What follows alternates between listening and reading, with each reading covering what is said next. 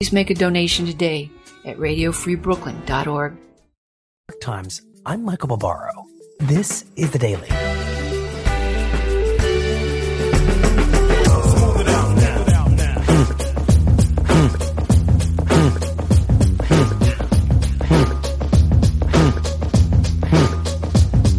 And Corn Pop was a bad dude. Not a joke. Your characters must change. And the change must come from them. There's a guy named Bill Wright, Mouse. Not a joke. Corn Pop was a bad dude. Here's what else you need to know today. Nashville FM.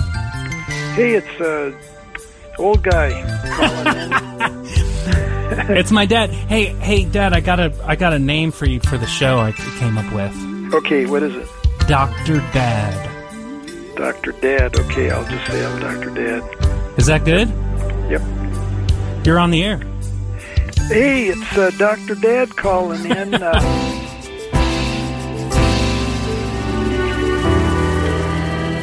That's it for The Daily. I'm Michael Barbaro. See you tomorrow. I don't know if you've known anybody from that far back, if you've loved anyone that long, first as an infant, then as a child, then as a man. You gain a strange perspective on time and a human pain and effort. Other people cannot see what I see.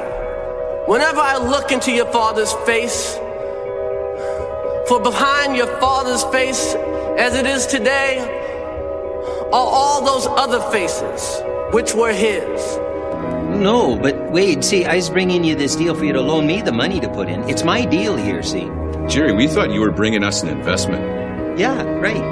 You're saying, what are you saying? You're saying we put in all the money and you collect when it pays off.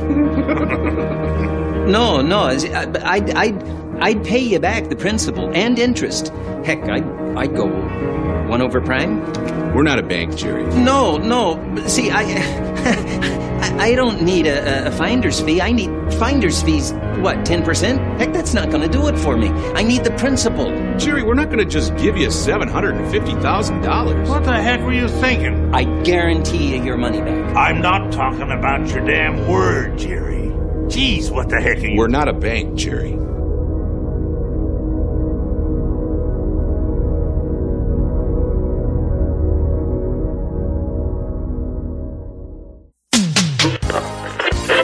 Your internet radio dial is in the perfect position, and Race to the Bottom is on the air. Time to sit back and enjoy some refreshing Winslow tea. Try it hot, lukewarm, or over ice. Have it with milk and sugar, or a lemon wedge, or au naturel. Now that's Winslow tea. A New York City tradition since 1872. Ask for it by name at the tea house or your local greengrocer, 'cause that's how you know it's Winslow.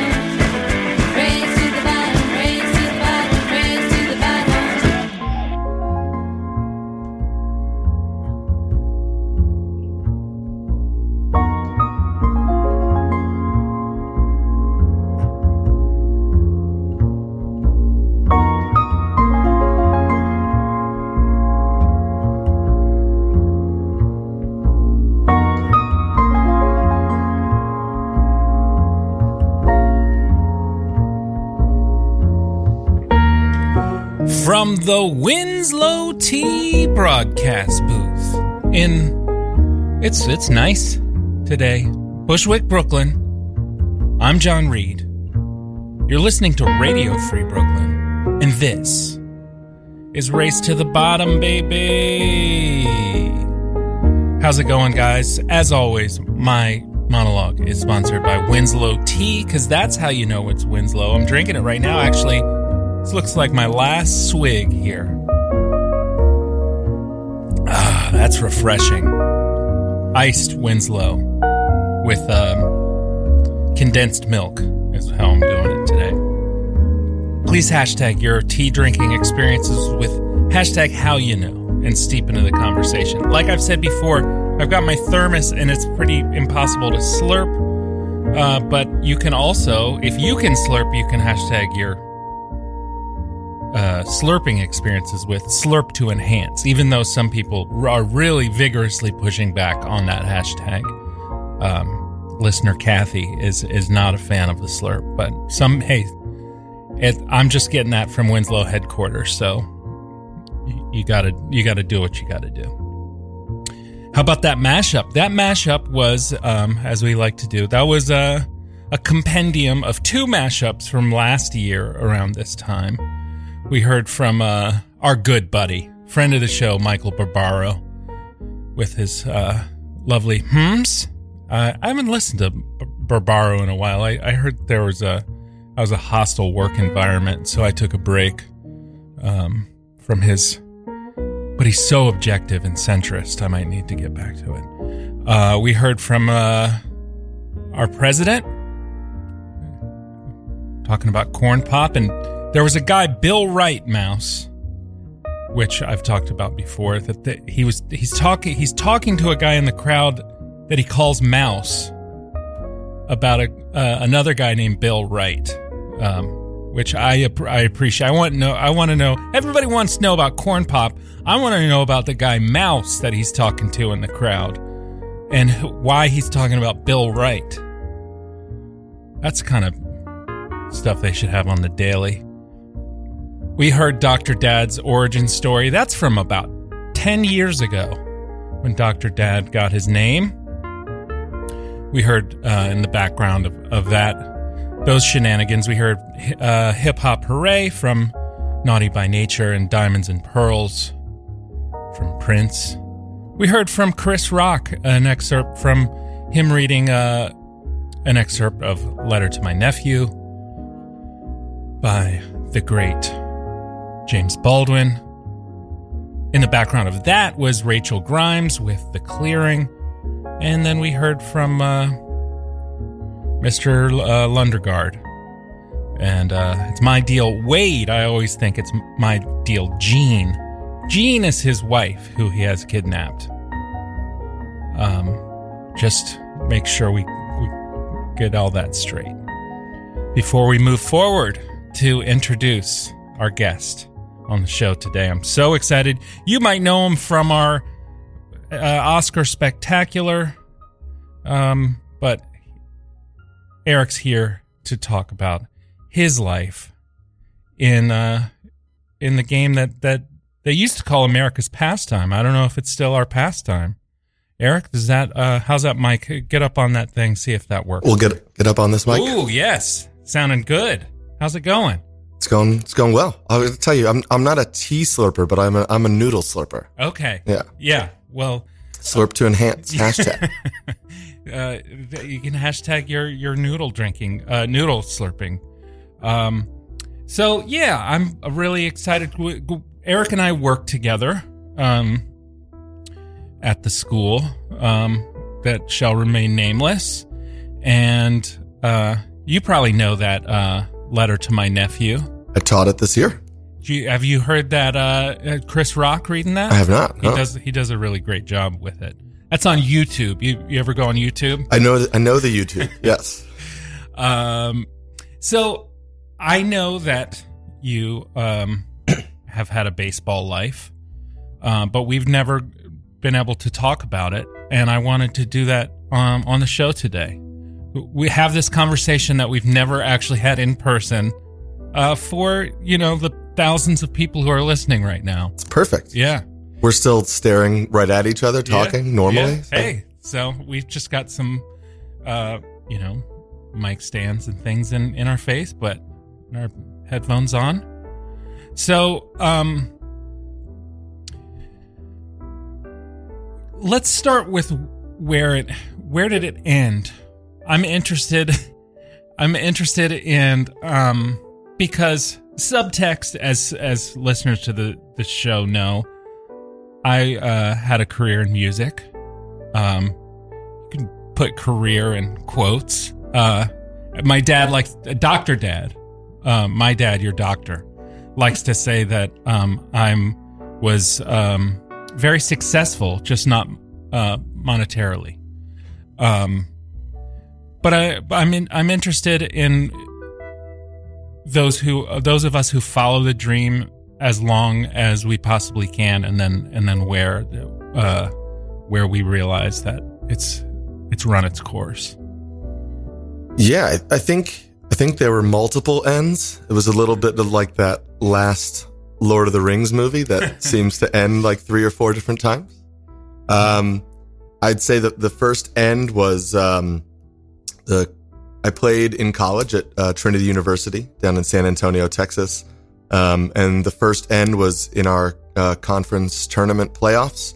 I popped my hamstring, stretching to scoop a throw in the dirt at first, and felt the snap, crackle, and pop when I tried to stretch it. And then we lost the next game, and that was the end of the season. And then I got an opportunity to play in Australia. So I spent a year coaching at the same college, and then I went over to Australia, and I played for a year there. And then that was the second end was after that experience, I came back home and messed up my travel visa because, 24-year-old didn't fully understand the situation that I was in, and I wasn't able to get another visa to travel back. Okay. Yeah. So that was the second end? Yeah, so I like to say that, if it wasn't for weird travel visas and regulations, I'd probably still be playing right now, Yeah. But that's what ended it for me, really. And then, we did these under the cloud of anonymity, but then there was somebody who submitted a March Sadness thing talking about eating it at Wrigley Field. Was that you? That was me, yeah. Yeah. Went with my dad to a showcase at Wrigley Field in high school. My parents were always very, very giving in where they would take me, for all these kind of showcases, just because baseball, exposure in New York City is not the easiest. Yeah. And everybody else around the country is playing all year round. And, there's a lot more opportunities if you're in, leagues and travel situations outside. So we'd go to a bunch of these showcases, just because, shockingly, playing at a small private school in Brooklyn didn't attract a lot of collegiate attention. Mm-hmm. And I ate it. I swung real hard, way too hard, and I wound up on my butt. Yeah. That really could have been the first end of my baseball career. Yeah. And you still do some coaching in a league in the city? Yeah, I have a family friend of mine runs a travel team in the city. So there's a 12 and under and an 11 and under team. So I, about a year ago, I started helping him out, and now we're 4 coaches, 2 teams, and it's fun to still be involved in the game. Yeah. And you were a catcher. I was. And so in kind of in classic form, a lot of catchers become managers because you as a catcher you kind of see the game as in kind of a front row seat, right? Mm-hmm. You have to you're really involved with the pitcher, calling the game, kind of figuring out the sequence of pitches, and you obviously have to know the hitters and you see the field in front of you, right? Yeah, I think, early on you get the kids who are catchers who have a focus level, right? Because, when you're in Little League or whatever, you can't really take a pitch off and stare at the sun or, wonder what that plane is that's flying overhead. Mm-hmm. And usually, if we're being serious, they put the big kids behind the plate because it doesn't involve a lot of moving around, and they'll get in the way of the ball. And then as you get older, you do have to have a little bit more of that cerebral part of the game when you start understanding, you're the person calling the pitches, you're the person helping, dictate like what the bunt coverage is, where, if a ground ball is going to the, particular infielder, you can see where the best play is. So maybe you're yelling out, communicating with the team. So it gets a little bit more cerebral and a little bit more of kind of like an assistant coach role as you get older. Yeah. What was playing in Australia like? I loved it. It was a really great experience. It was interesting because coming from a college program where you're practicing every day, where you have, you have a practice, you have weight sessions. If you are, particularly dedicated, you're also hitting additionally in the cage. That was one of the things that I didn't do early enough in college. I wasn't aware of how much work actually goes into it on a day-to-day basis. And then, in Australia, I showed up, we had our first practice. Practice was, about hour and a half long. And then everybody went to the little canteen next to the stadium and cracked some beers and sat down, and nobody was running sprints on the field after practice so it was, it was an adjustment, to recalibrate, but it was fun and it was great. And, I bartended, I played baseball, and I hung out at the beach for a year. So I can't really complain. That sounds quite all right. So, and then the other thing that you do baseball related, which I wanted to talk about is Catcher's Corner, right? Which is your podcast that you do with another catcher, right? Yeah. So I guess this is the Lord of the Rings ending coming into play because after Australia, I came back and I had heard about like these wood bat leagues that are playing mostly out in like Brooklyn and Queens. And it's not, softball. It's guys that, used to play baseball that are hanging on to the dream a little bit. And so I joined this team called the Storm, and we were based out of Brooklyn. And, it was a bunch of guys at that time in their like early 20s. We actually had some guys on the team that were in college, and then over the summer they would come and play in this wood bat league. And so Sammy Ackley was a teammate of mine, and he is my co-host on Catcher's Corner. We just started kind of, after that, the season ran its course, and I got tired of, playing double headers on weekends in my mid-20s while all my friends were going to the beach, and I, couldn't do anything over the weekend because I had to go to some field and play, 18 innings of baseball. But yeah, we just always kind of stayed in touch, texting, about the game. He's a Yankees fan, so I, dislike the Yankees. Yeah. So we go back and forth on that a lot. And then we just kind of thought, why not? We're talking about it all the time. I do tend to think that catchers get overlooked a little bit. There's a little bit of like, they're the kickers of baseball, where everybody thinks that, they don't know how to hit. They kind of drag down the offensive production of a team. So we just wanted to, give some voice to the catcher experience. But it's largely fantasy based, right? Yeah, it is largely fantasy based. We had an interview 2 episodes ago with Stephen Vogt, who's a catcher for the Arizona Diamondbacks and a former teammate of mine. And that was just focused on, baseball catching, how things have changed over the last, decade with all the new metrics and, StatCast, and spin rates and things like that. So who knows where it'll go? We're just starting out. We've done 10 episodes, which doesn't seem like a lot, but I'm surprised we have had the fortitude to continue doing that. So we're open to the directions it goes, and if we can keep talking to guys who are in the game, then maybe that's where it pivots to. Yeah. So it's been interesting listening. I've a couple questions. One, so it's interesting listening to Catcher's Corner for me because it's like, as somebody, I don't know a whole lot about fantasy. I've like messed around on DraftKings some, but you guys are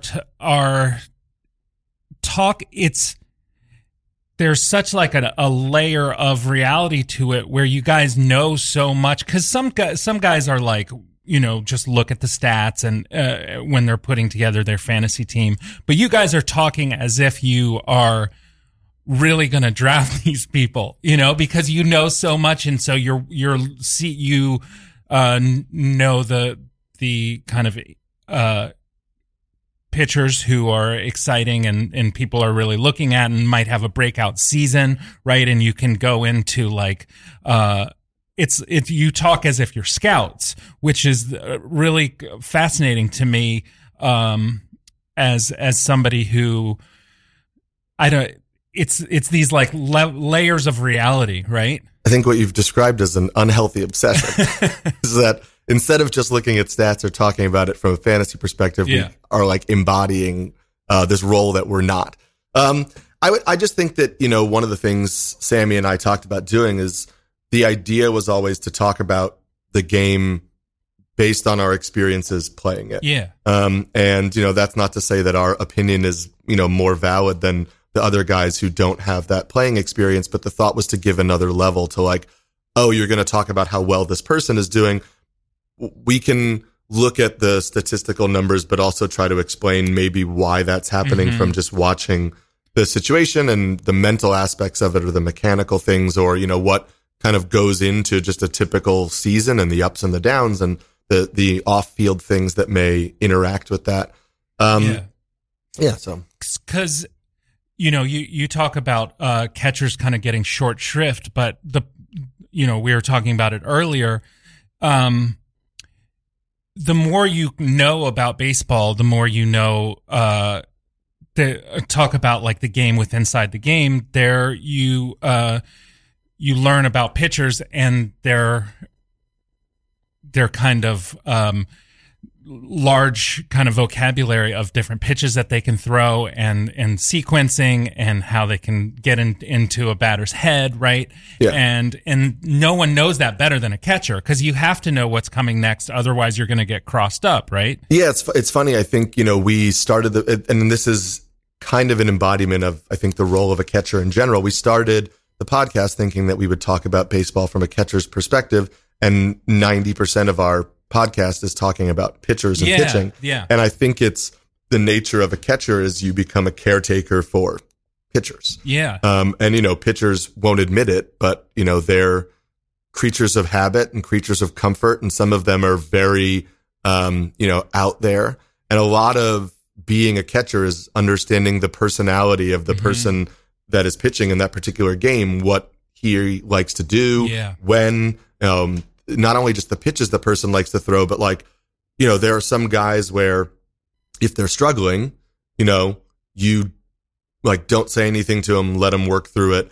There are some guys where if they're struggling and you go out and talk to them, you got to make a joke. You got to lighten up the mood. There are other guys, you know, they want you to kind of get in their face and, you know, snap them back to reality. So there is a little bit of that massaging of, you know, the personality. So I do think that that's, weirdly in a way that, you know, it adds into teaching, it adds into, you know, all the other jobs that I've been doing, but it is why the podcast becomes so much about pitching, because so much of a catcher's job is getting that pitcher through. And the pitcher is the, you know, center of attention. Everybody's watching what the pitcher is doing, and the catcher is, you know, kind of like orchestrating or directing the show in a way. Yeah.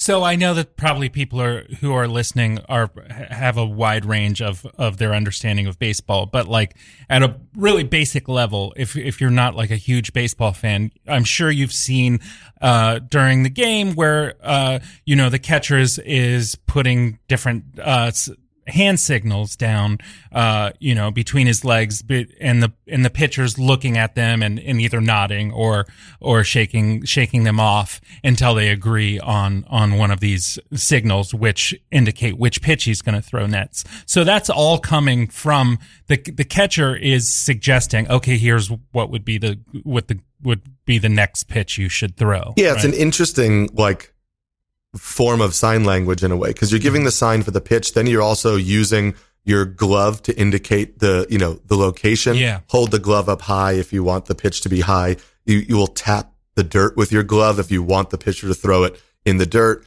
Sometimes, and then you obviously shift your body in the direction where you want the pitcher to throw. So it's a lot of, nonverbal communication with people that are 60 feet apart from each other.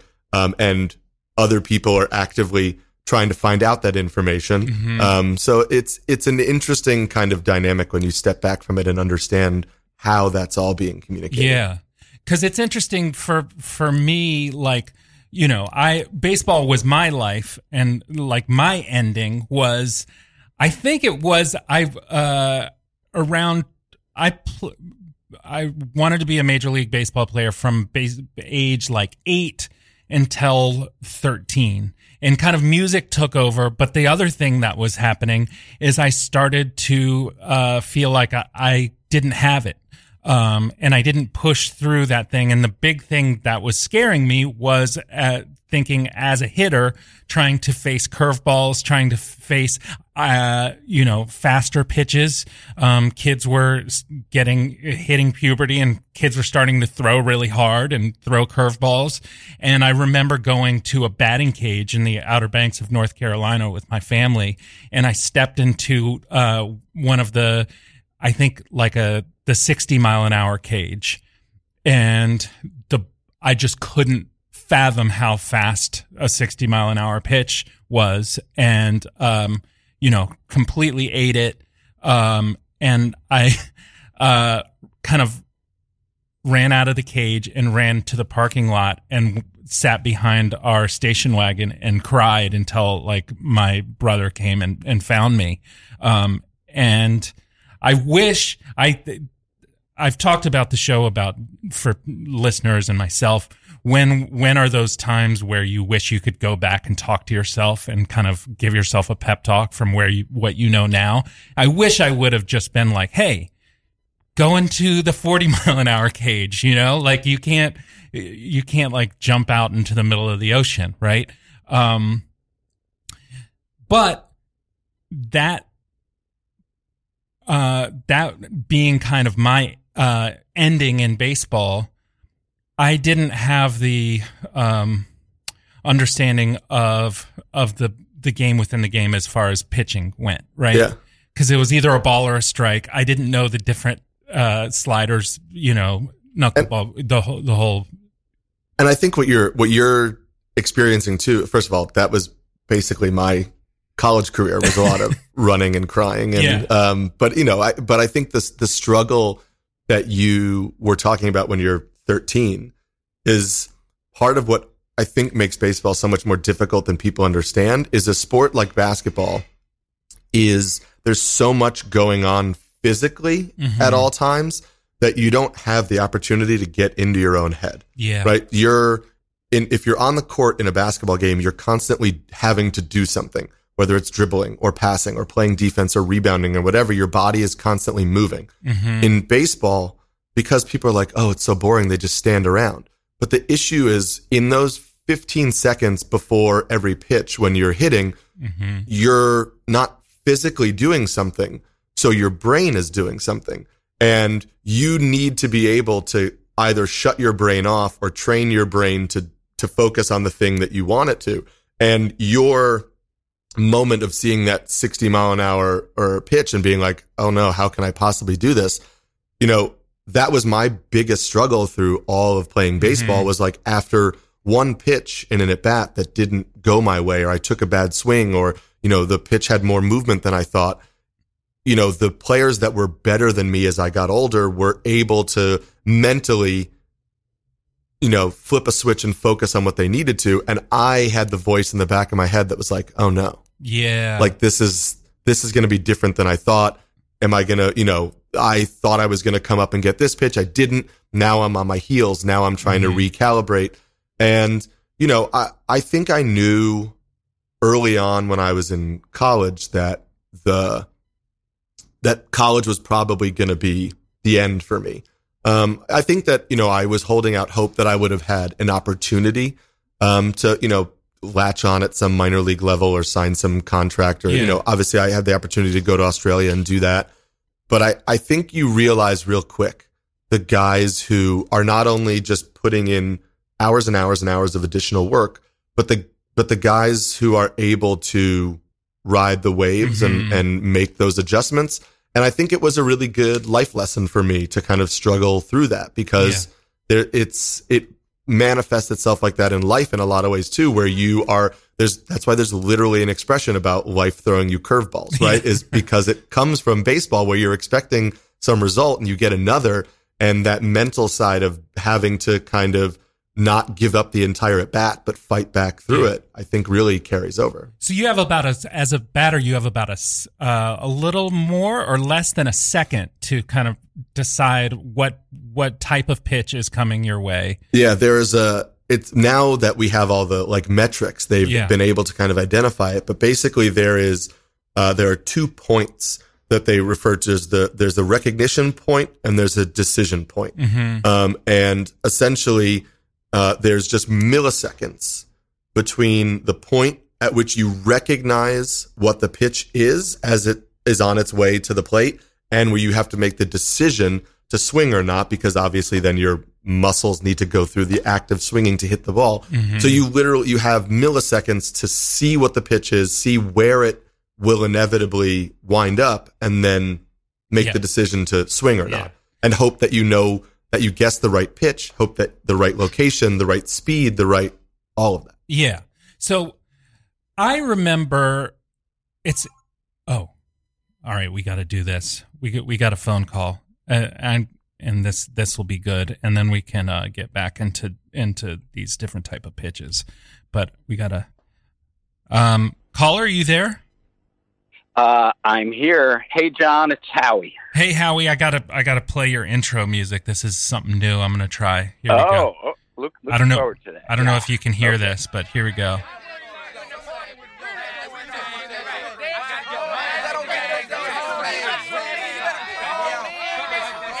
This is how we do it.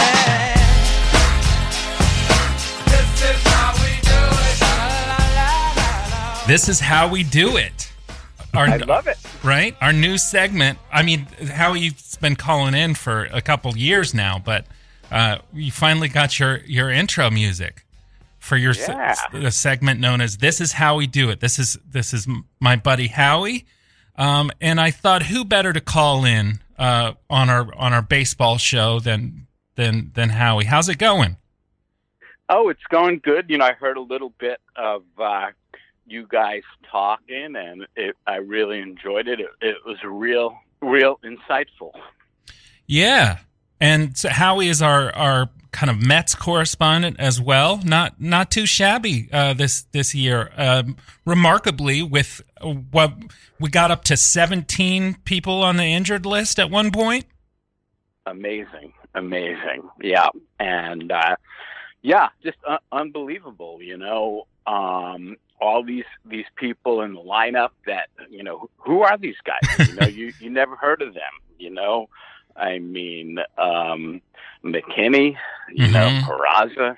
It's like, who are they, But it's amazing because, everybody, all these new guys, they're taking full advantage of the opportunity and coming through. And I mean, what a team. It's a real team effort, the pitching has been fantastic. And all these guys you never heard of are like everybody's pitching in and, just doing well. And I feel like the team's real gritty and real tight, and they got a good attitude. And, a lot of the guys should be coming back soon. So I feel real optimistic. I got a real good feeling about this team. It'll be interesting to see whether the cohesiveness that the team has found with all these players injured and all these no-names stepping up, if that will be able to continue once the big-name players get back on the field. I also think that I've got a real good feeling about this is like the Mets story. Every year, it's like I got a real good feeling about this, and then 2 months later, everybody's like, "What happened? How did it get this way?" Yeah, it seems like you're always right. You're hopeful and optimistic, at the beginning of the season, and then it ends up being disappointing. I mean, that seems to happen so often, but hasn't happened yet. I feel like there's something different now. I don't know. I feel real optimistic. May end up being disappointed if history is an indication, but so far so good, and it will be interesting when, some of these guys who are on the injured list come back. It's like you almost don't want to mess with things because it's going pretty well right now. That would be a classic Mets scenario where all the stars get back on the field and then we fall into a huge slump. Yep. It's like we need Mason Williams back. Who's this Conforto guy? We need some dude that probably doesn't even have a baseball card back on the field. Right. Yeah. Right.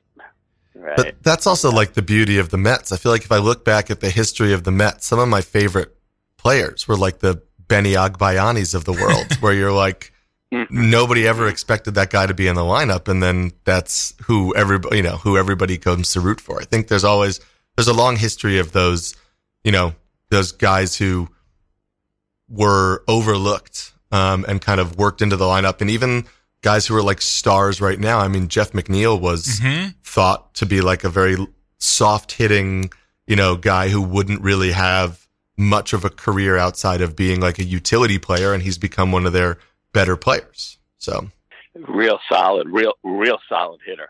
Yep. The flying squirrel. Yeah. And Lindor, it's like hard to know what to think, because started off so slow, and then it seemed like he kind of snapped out of it and was, hitting pretty well, and now he's like, kind of in a slump again. Yeah. Good fielder, good personality, and all that, but is he going to snap out? He should be a pretty good hitter, right? Yeah, you would think so. What, $342 million? Is that where they landed on? Yeah, 341, 342, something like that. Yeah. I think so. He wanted $1 million more than some. I forgot who got the 341, and he wanted. I think it was Tatis. Yeah, Tatis Jr. Yeah. So far, Tatis is outperforming that million for sure. So far. Yeah. So far. That guy's fun to watch. Yeah, he's exciting player. So, Howie, I was going to ask Eric this question, and you, as somebody who's watched the Mets and watched baseball for decades, I wanted to. Do you remember, 10, 20, 30 years ago?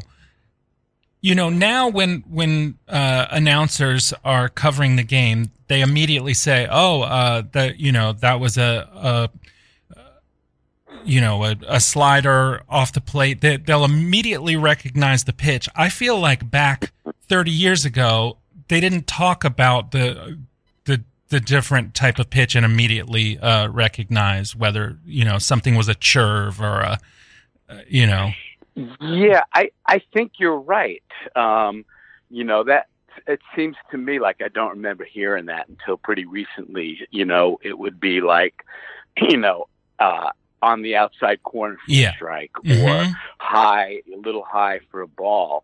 But every pitch, they recognize every pitch. I don't, watching it, but every pitch, it's like, the slider misses or whatever. So I do think that's really kind of a new thing. Yeah. The cutter on the, Yeah, the older guys that's why I don't know if you've seen the show Brockmire on IFC with Hank Azaria, but I have not. No, but I love that show because it's a baseball adjacent show, but I think it's the broadcasters back in the day were providing more color and adding to like giving you a sense of what was going on in the game, but also just kind of filling time with stories and anecdotes, and a lot of them were former players or involved in the game, so they were talking to you about things that had happened in the 60s and the 70s and whatever.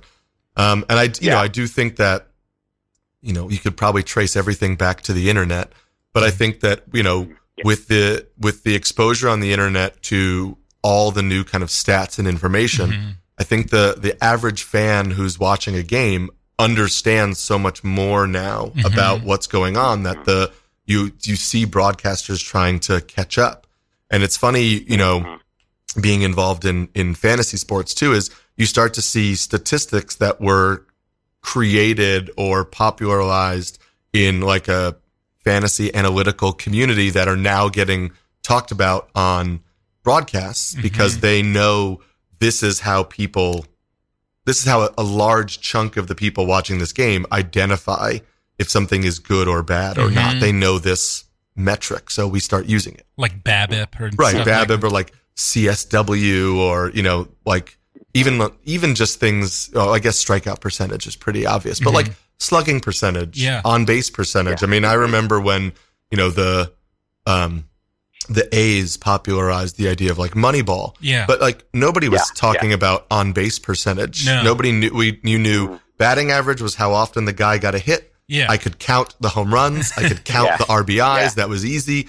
And then on base percentage seemed so abstract. And now we've gone well beyond that too. OPS and stuff like that. Yeah, I don't even know what some of the pitchers wore or whatever. It's like, I got to look it up. It's like, what does that stand for? And, you know, with the analytics, it's like, you know, the shift, you know, it's all, things have really changed a lot. And, you know, for me, it's like, what do I know? You know, but I look at the shift and it's like, you know, man, there's nobody anywhere near third base. Why don't you just like bunt it to third base? But again, what do I know? You know? Yeah. Howie, do you have any questions for our guest Eric here? I guess my questions here, well, just a couple.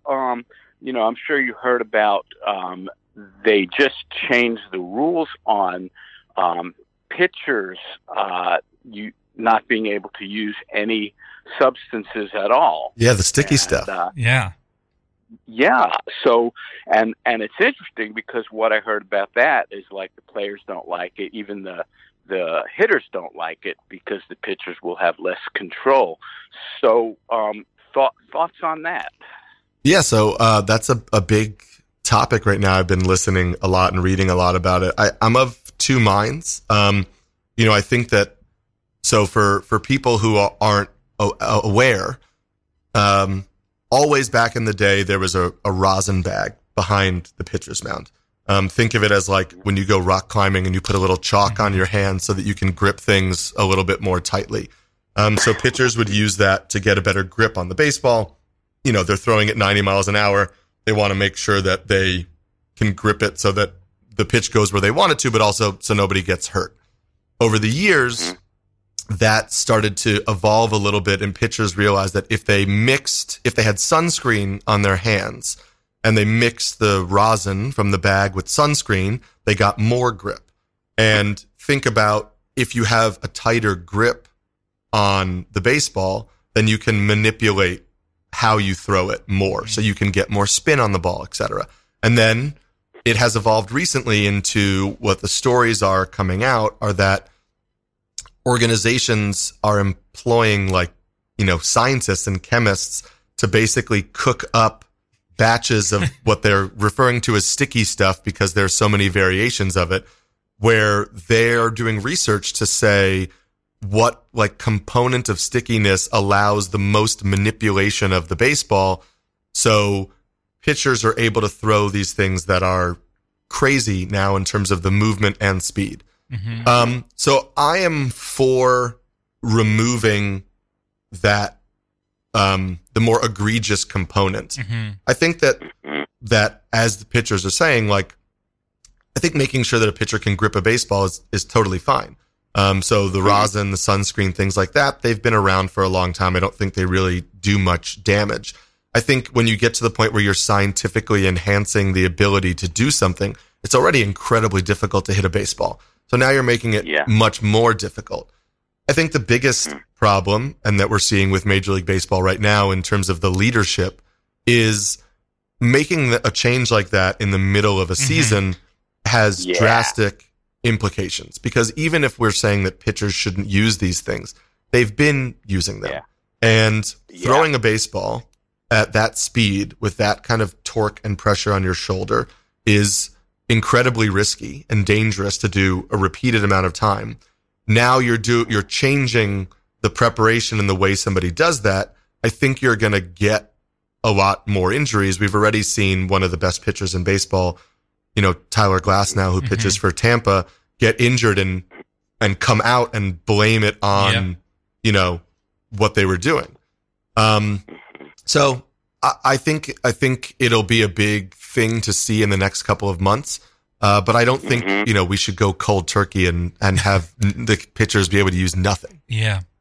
Yeah, that seems weird, this the timing. If they want to change the rule, do it at the beginning of the season, but right in the middle of the season, that does seem kind of strange to me, the timing of that. I think it was a saving face thing. Everybody started hearing the story and everybody started criticizing, and I think they felt like they had to do something to make it seem like they were addressing a problem.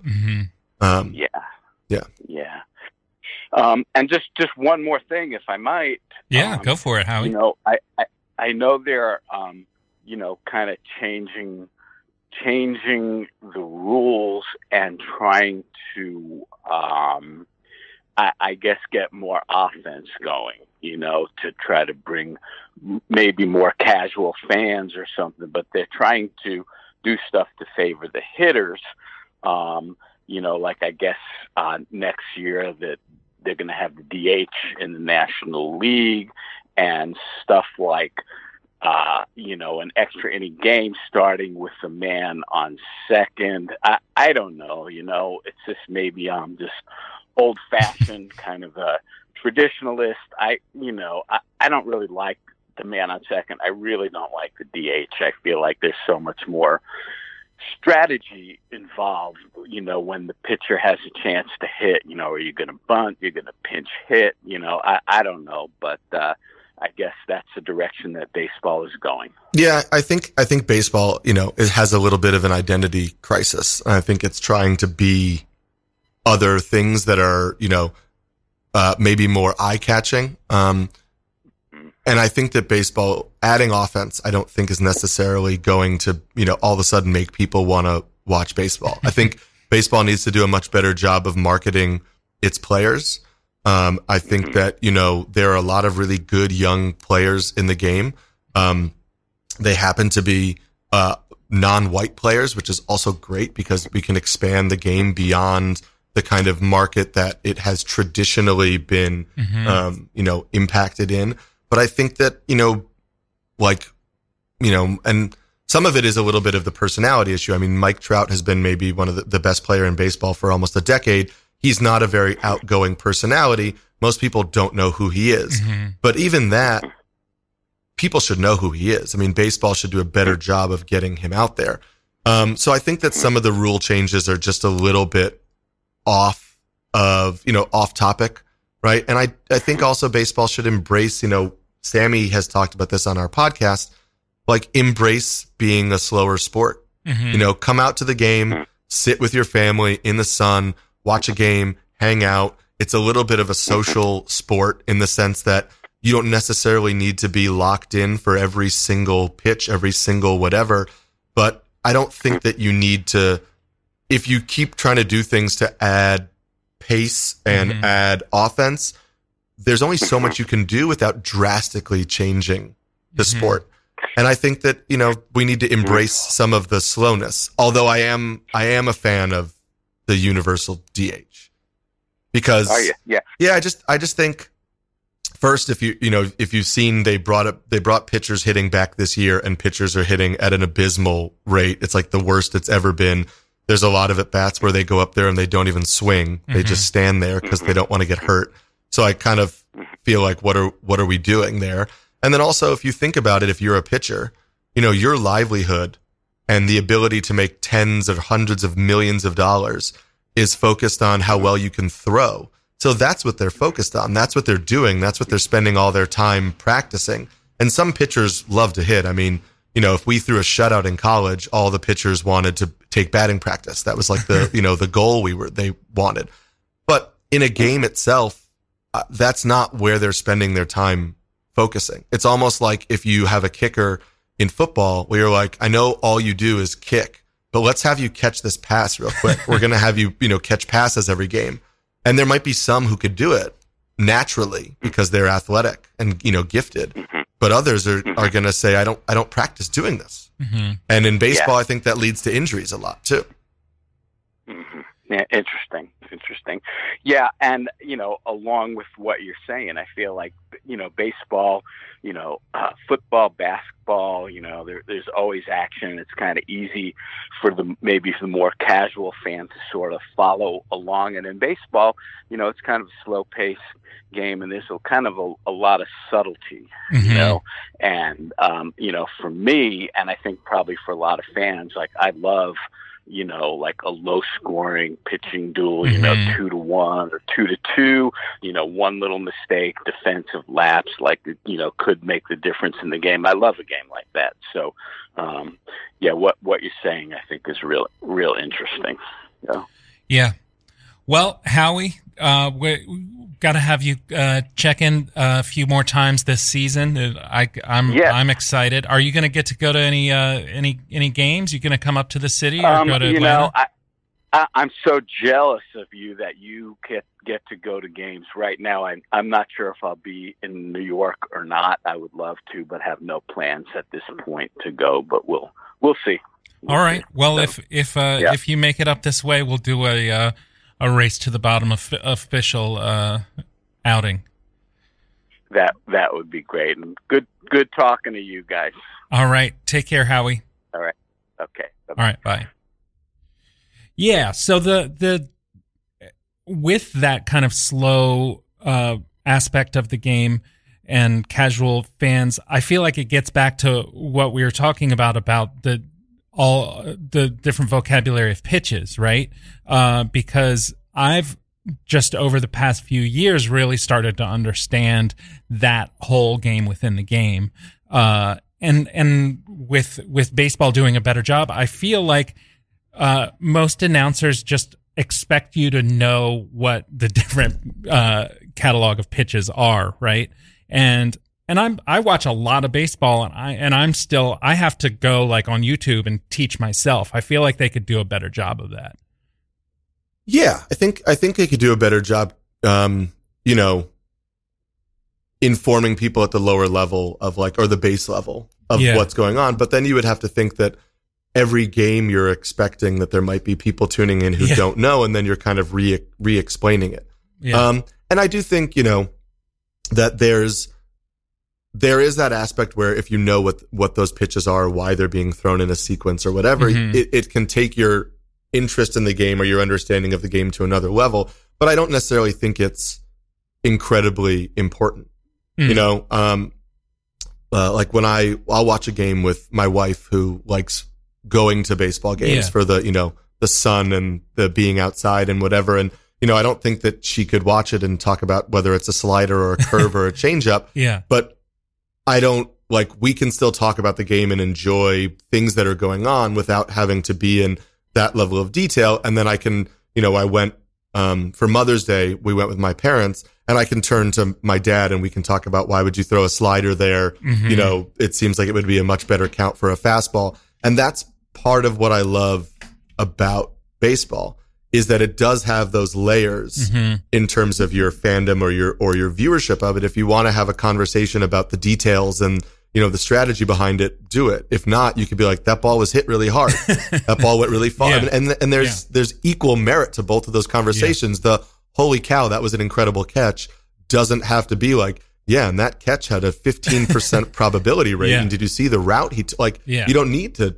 do that. Yeah. So, I mean, the basic, I guess for the listener, am I right that the three main categories of pitches would be fastballs, some sort of breaking balls that have some kind of spin either side to side or up or down, and then changeups, which are off-speed pitches, which the pitcher looks like they're going to throw a fastball, but because of the way that they're gripping it, it actually comes out as 10, 15 miles slower than what the hitter is expecting. And that expectation, like location and expectation rate that you were talking about earlier is totally thrown out the window, right? Yeah. And most pitchers would have at least 3 pitches, essentially picking one from each category. You'd have a fastball, a breaking ball, off speed, and then people will mix and match or add other ones. And the idea is basically utilizing those in a manner that keeps the batter guessing. They don't know what's coming. They don't know, they don't know what to expect, so they don't perform as well. Well, Eric, this has been really fun for me. I hope that people at home are having as much, and I hope we didn't get too literally inside baseball to confuse and befuddle some of our listeners. Hopefully we gave you a little bit of an into this. Yeah, and if it was all intriguing to you, I just encourage you, as we come out of, the pandemic and we're outside and, there's a lot of major league games, minor league games. I think, baseball is a great outdoor activity over the summer as the weather is nice, just to, go sit, enjoy a game, enjoy time with family, enjoy a drink if that's something that you choose to do as you're watching a game. But, and I think that you'll maybe start to pick up on just some of the strategy, the subtle strategy in the game, or if not, just, watch a game, marvel at how fast the pitches are, marvel at how far the ball is hit. And we just got to try to get the game a little more exposure. Mm-hmm. Yeah, baseball. You heard of it? And also, if you're interested in what we've been talking about, check out Catcher's Corner, which is on all the things, right? Yeah, it's on Spotify, Apple, all of that. Catcher's Corner. You can see the logo work that's done by my father. Nice. Who continues to just help me out with all the things I do in my life. If you're listening to this on your computer, consider downloading the app for your phone. It works great. Drop us some dollars if you like what you hear what you like. Copyright Kent Corin. And we've got we got Dance Week coming up. I'll tell you more about Dance Week, but check it out. Go to nycdanceweek.org for more info. And I'll give that less longer shrift next time. Let's go out with some music. This is Mamina Keita and Nicholas Repak with Male Denu. Stay tuned for Crime Talk BK, and I'll talk to you guys next week. Peace.